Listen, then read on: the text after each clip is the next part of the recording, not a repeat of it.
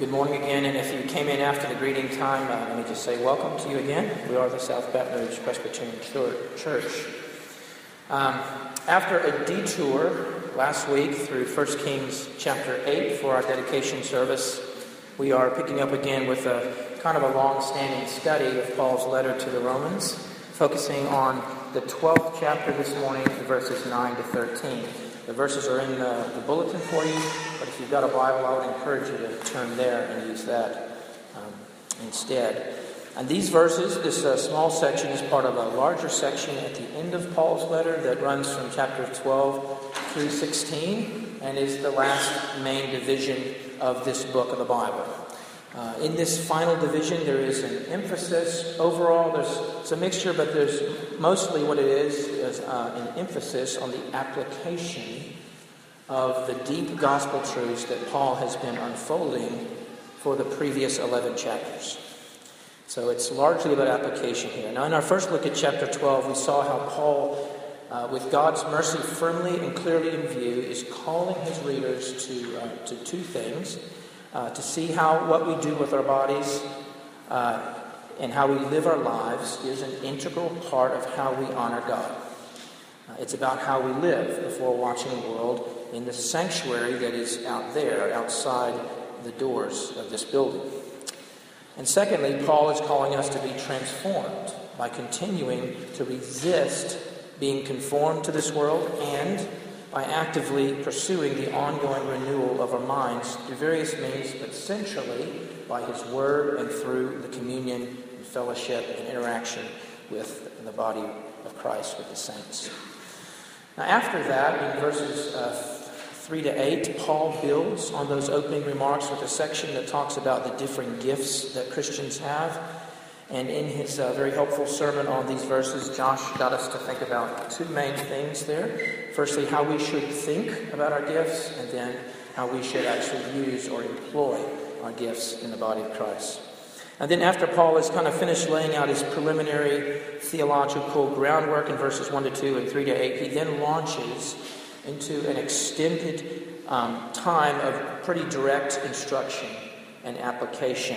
That's going to take us from chapter 12, verse 9, where we start this morning, all the way to the 13th verse of chapter 15. And if you kind of step back and take in the big picture of this whole section, you see that one of the main things that Paul is doing throughout this is demonstrating how the gospel, that is, how what Jesus has done on the cross, how that really revolutionizes this whole matter of human relationships, as one writer puts it. And Paul shows us this in several ways through that whole section. He's going to firstly talk about the general implications of what he's been saying for Christians living and relating to one another in community. And then he's secondly going to talk about the implications of what he's been saying all along for this whole matter of how we relate to our enemies. That'll be an interesting thing to look at. Thirdly, he works out some of the implications of all this for how we relate to civil authorities, to governments, things like that. And fourthly, he works out some of the implications of what he's been saying in a fairly extended section, and this is important for us as a church, as any church really, but he works out the implications of what he's saying for this specific situation of relating to Christians with whom you disagree about disputable matters. Got a fairly lengthy section just on that. So again, one of the big overarching messages in this closing section of Romans is that the gospel revolutionizes all relationships. It revolutionizes relationships with believers, with our enemies, with civil authorities, and with Christians with whom we disagree sometimes over disputable matters. Now, of course, we're not going to try to look at all that this morning in one hit. We're going to be dividing it up. And that means this morning we're going to focus our attention on just that first part, and that is this whole matter of how believers relate to one another in Christian community as we take a closer look at Romans 12, 9 to 13. Before we dive into that, let's pray together. Please pray with me. Father in heaven, we would pause on the front end to ask for your blessing and your guidance as we undertake together a study of this portion of your word to us and for us. And as it is about the particular matter of how we relate to one another as believers, and as our gathering this morning is all about that, please make us then especially attentive this morning and use this text and this time to work within us real understanding and conviction and change by the operation of your Holy Spirit within us. Cause us to be increasingly a community that points others to you and that speaks well of you because of who we are and how we are. And we pray this for your sake and our benefit. In Christ's name, amen. Let's listen to the passage.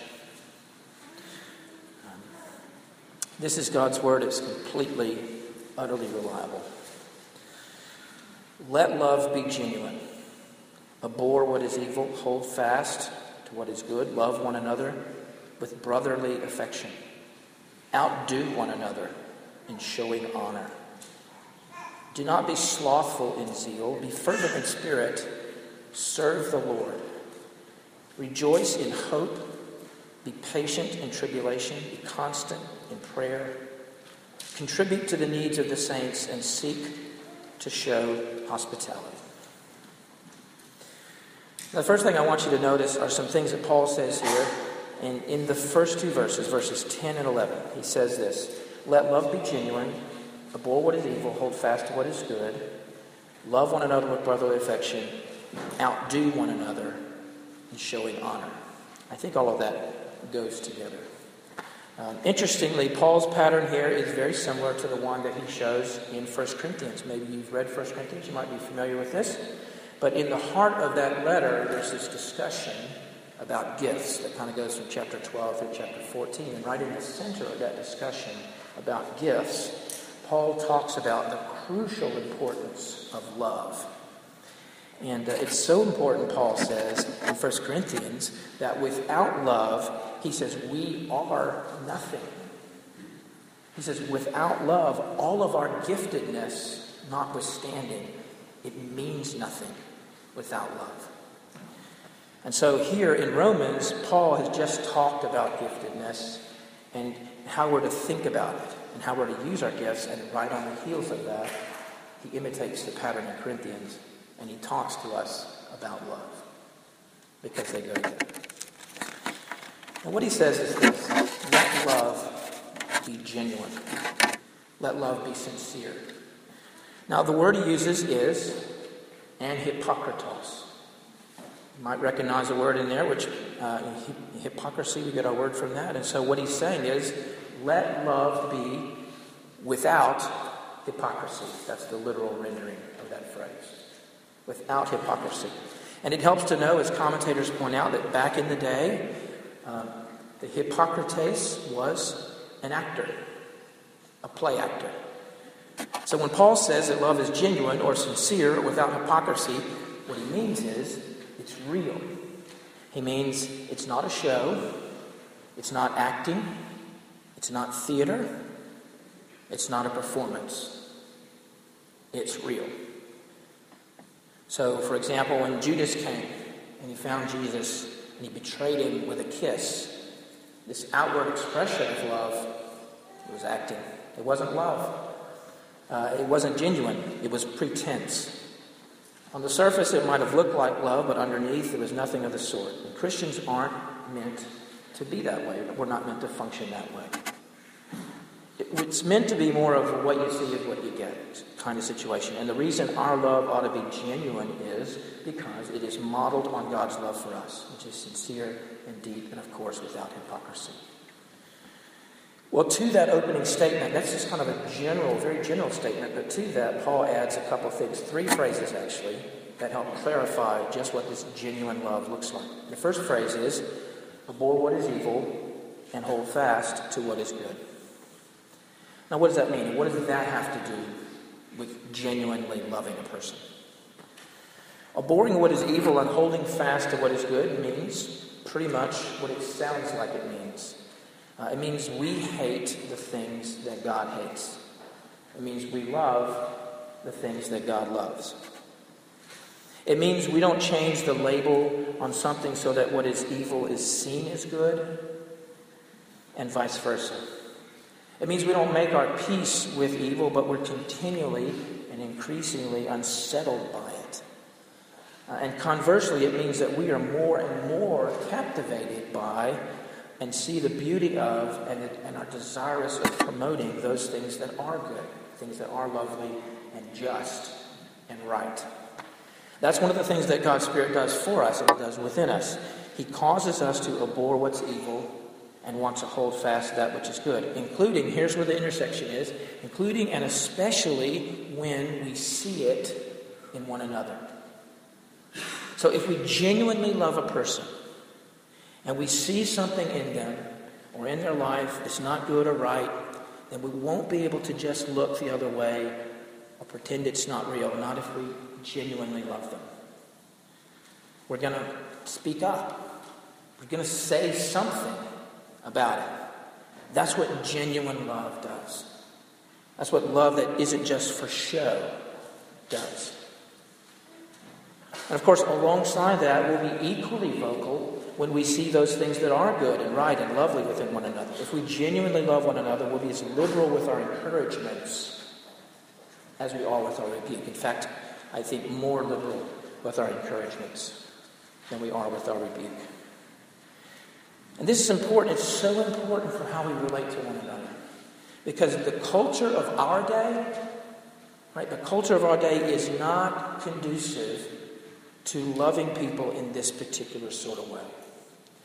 You know, the mantra that is repeated everywhere, I hear it all the time, is don't judge. Don't judge.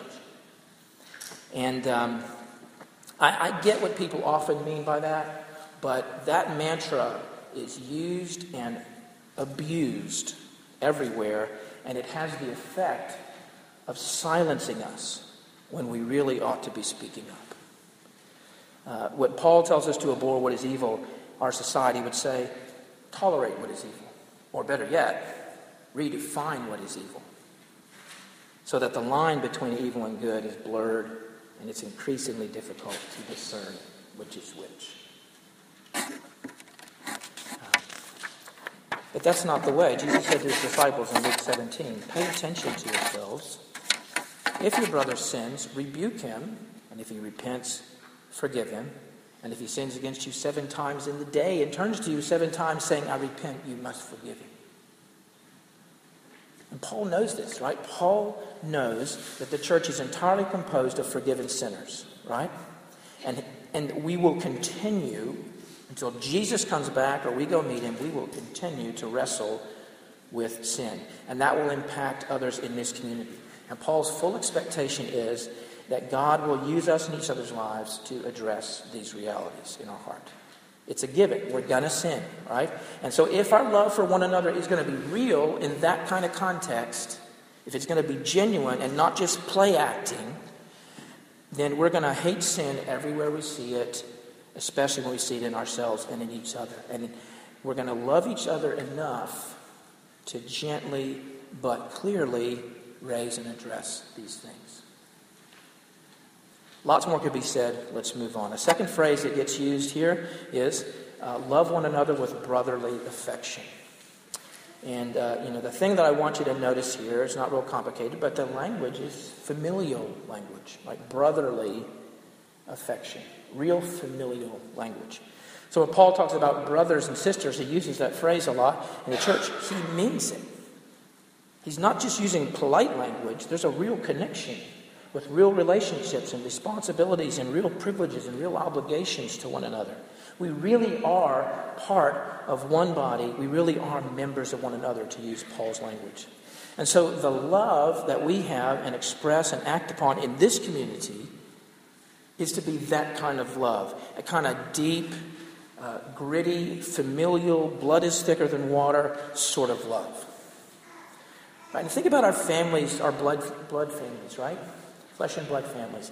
Think about the lengths to which we often go for our families, right? The things that we do all the time for our flesh and blood families, the sacrifices we're willing to make, the hardship and the trouble and the heartache we're willing to endure within our families and keep enduring.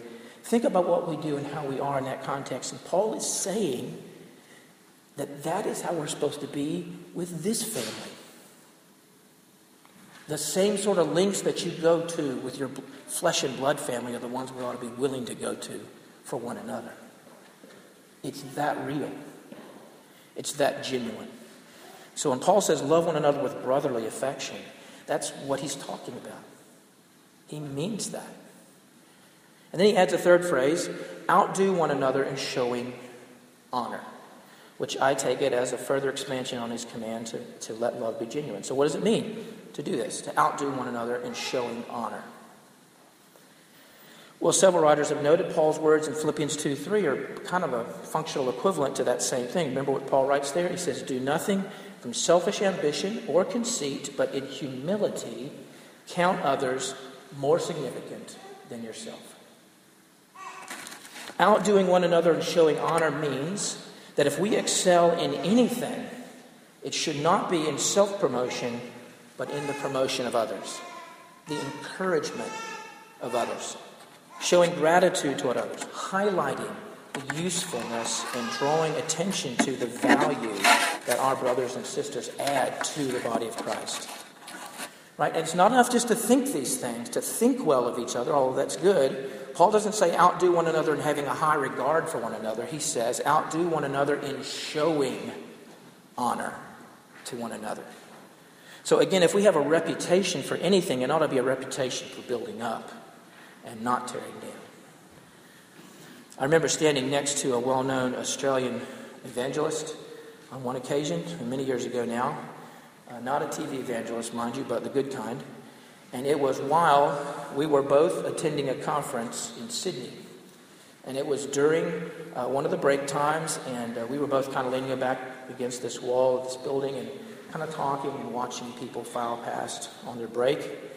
And I was, admittedly, a little starstruck with this man had been used by God in great ways in that country. And I was starstruck, firstly, because I'm an idiot, and secondly, because this man was kind of a legend in Australian circles. I mean, he's sort of a reformed version of Billy Graham over there. And it was an honor to meet him. It was an honor to talk to him and to learn from him.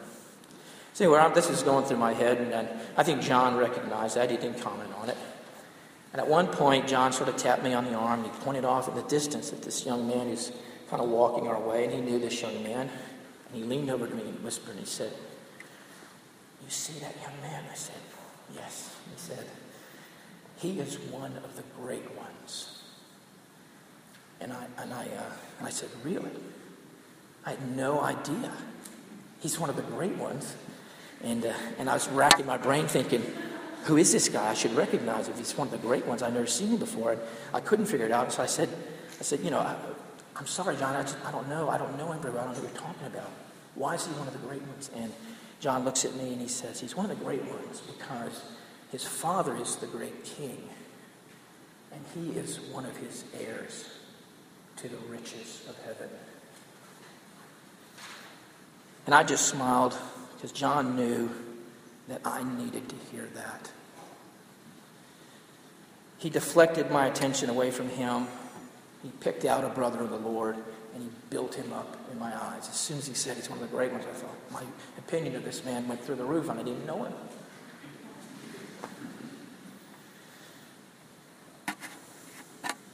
It's so easy to tear people down, isn't it? It just rolls off the lips. So easy. But that's not how we're supposed to be. We're supposed to be the opposite. To outdo one another in showing honor, in valuing and building up one another. Have you ever known anyone that was like that with you? Someone who was just given to that sort of thing?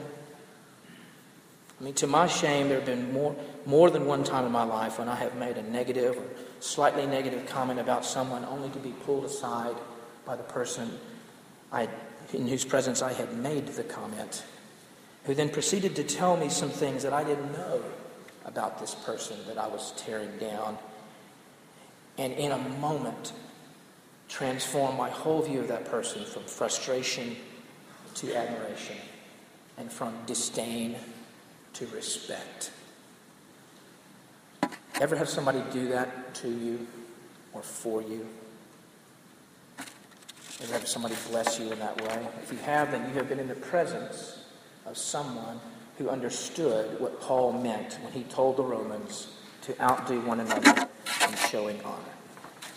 And here's the thing, that practice, that attitude is not the exclusive domain of a gifted few in the congregation, but it is rather what Paul calls every believer to actively look for ways to build up other believers in the eyes of your brothers and sisters in the Lord.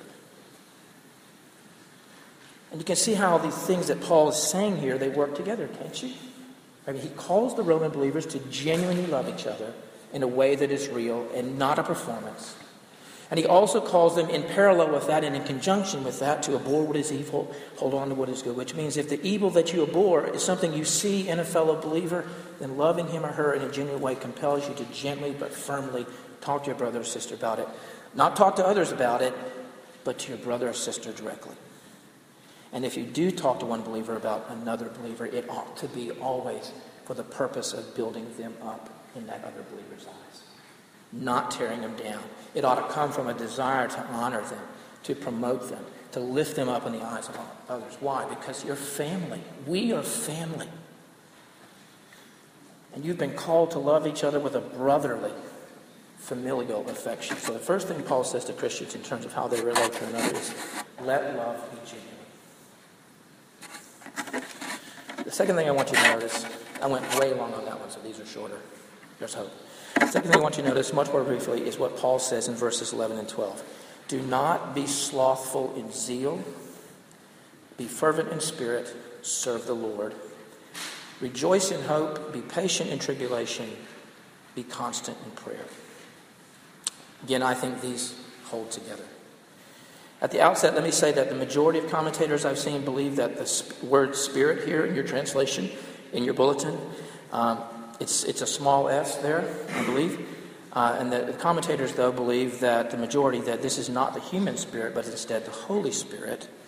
And so why the ESV translation does it this way is beyond me.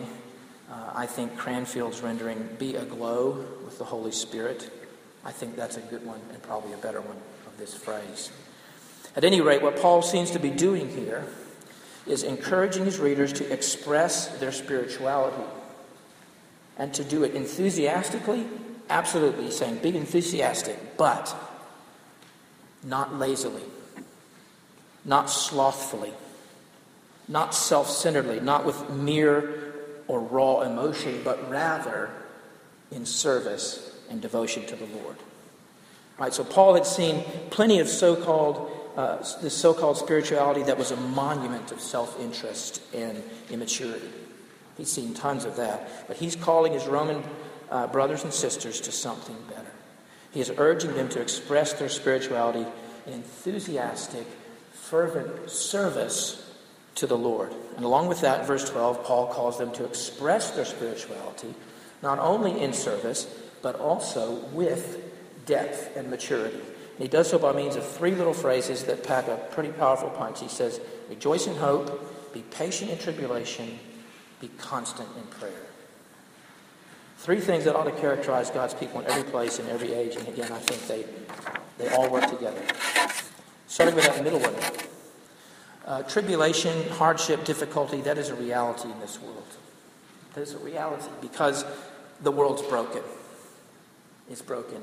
And it's a reality in our lives because we're broken. And it's a reality especially for those who identify with the Lord Jesus because the world hated him and will hate his followers too. We have absolute assurance of that in the Scriptures. That's a reality. And so when Paul calls his readers to patience in the midst of all that, right? He calls them that, to be patient in the midst of that kind of tribulation and hardship. Not with grumbling, not whining or complaining, not muttering under our breaths every step of the way, but with patience because that is where we are, right here in the midst of all this. But that's not all we have, right? Right here, right now is not all we have. Because right here in front of us, just in front of us, maybe still out of our reach a little, but it's there and it's real, is this hope. And it's based on God's promises And it's based on the things that he has assured us are ours in the Lord Jesus Christ. Promises of forgiveness and restoration and new hearts in a repaired world and eternal life and fellowship with him. All those that are his. Promises of healing, ultimate healing, lasting healing of pain and suffering when we are with him. All of that being abolished and gone forever in a place where there are no tears. All that is wrong being made right again. Those are real things. They're not right here, but they're right here in front of us. And Paul calls us to remember that. This is where we are, and it often hurts, and it calls for patience and endurance, but this is not all we have, because in front of us is this hope that is real and secure, and it is something we can and we should rejoice in, even as we're being patient here. And we look forward and rejoice in hope.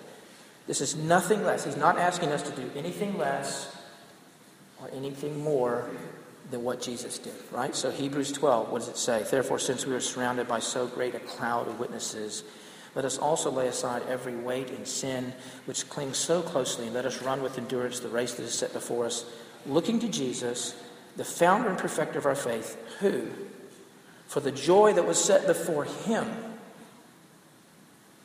endured the cross. The joy is in front of him. The cross is the present. He endured it with his eye on the joy before him, despising the shame, and is now seated at the right hand of the throne of God. So, where we are often requires patience. I don't need to tell you that. But even so, even in the midst of this, we can look ahead and look forward in hope. And what is it that helps us to bridge that gap between present and the future? Hope. It's constant prayer.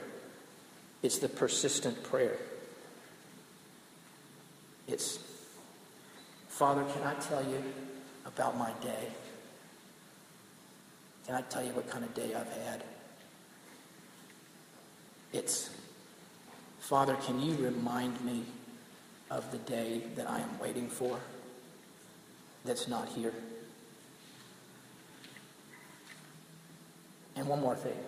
Can you tell me, is there anything I can do today to help us get there any quicker?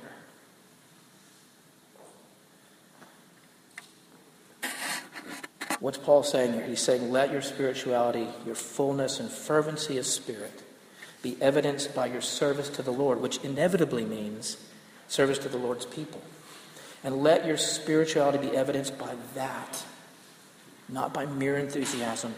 And let it be evidenced by maturity, patience amidst tribulation, not grumbling and complaining, by hopeful rejoicing, not cynical forecasting, by constant prayer and not incessant muttering and self-pity, all of which is about, he's talking about what we're modeling even as we are serving the Lord. What are we modeling? What are we showing?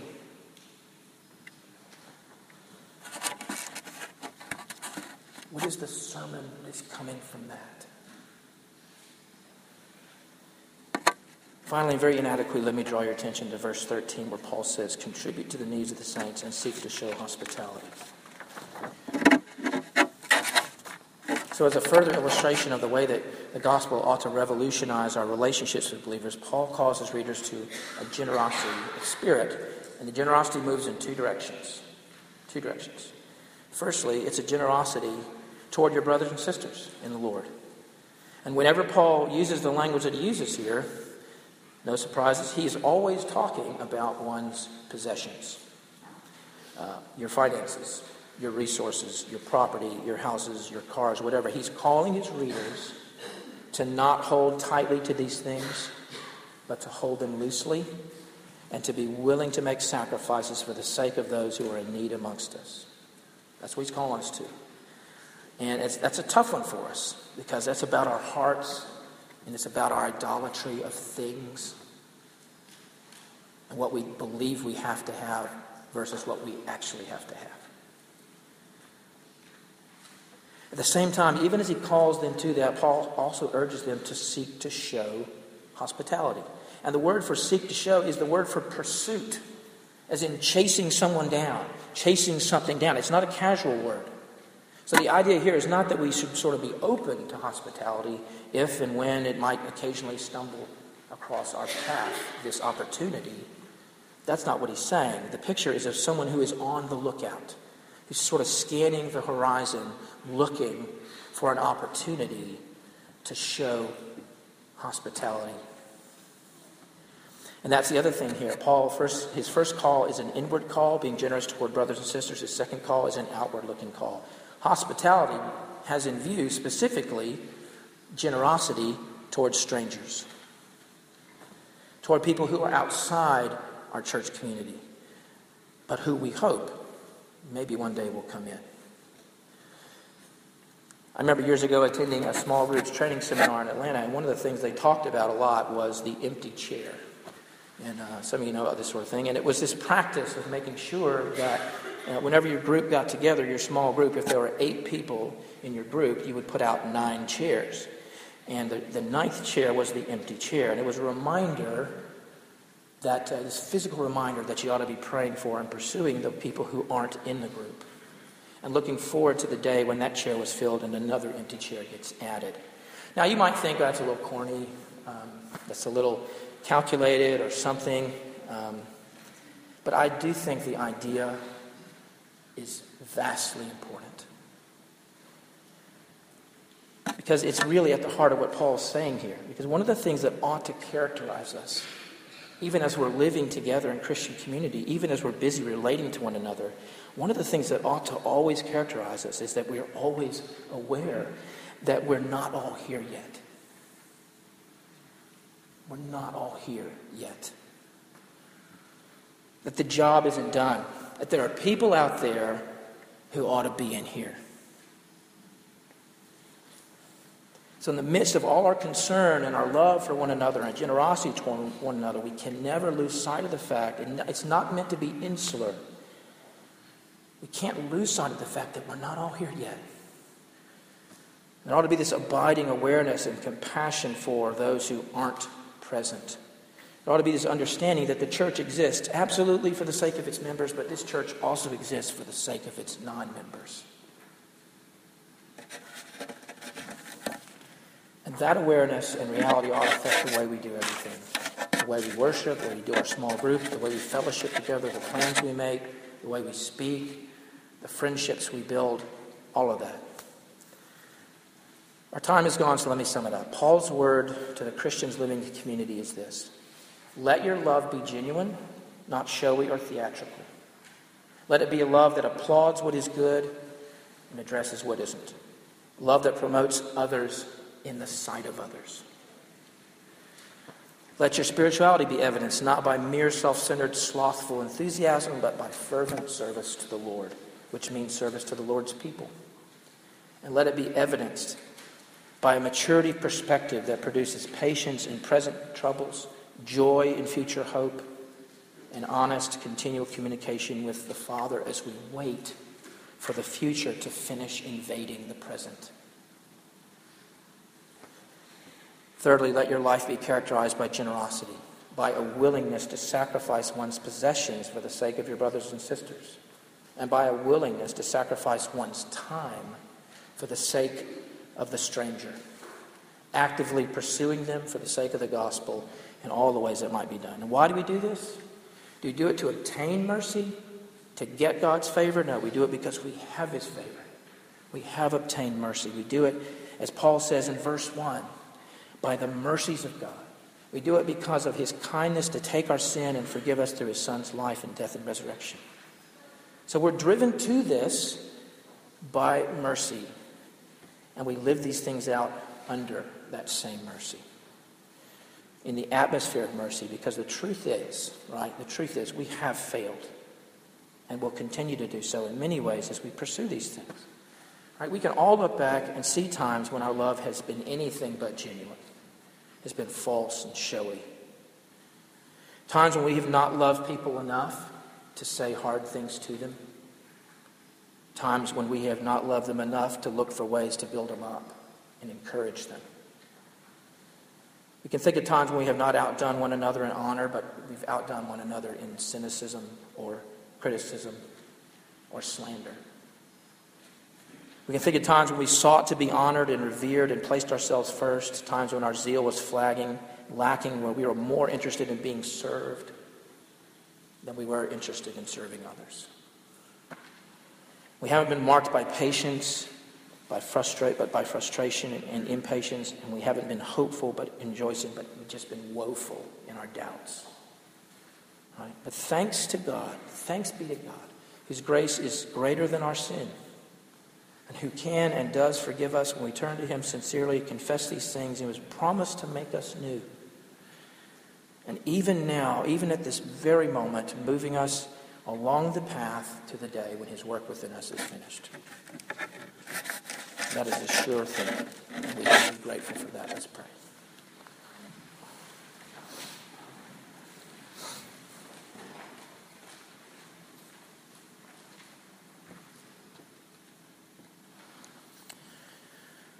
Father, there's probably a million things in the New Testament about how we ought to live together in Christian community.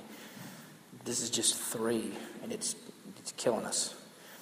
And so, Father, we ask that we would not be crushed by the awareness of how far short we often fall because of your great love for us, and we know it. And then use that, Father, your kindness and your mercy to draw us into a greater pursuit, to live in the ways that are pictured even in these verses. And Father, by that means, demonstrate the goodness of this gospel.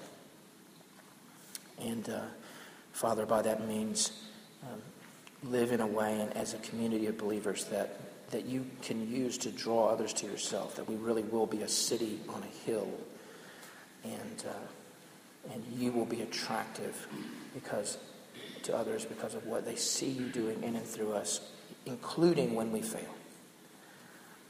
So we pray these things with great confidence in you, none in ourselves, which is a great relief. We thank you, Father, in advance for the good things that you are doing and have yet to do. We pray this in Jesus' name. Amen.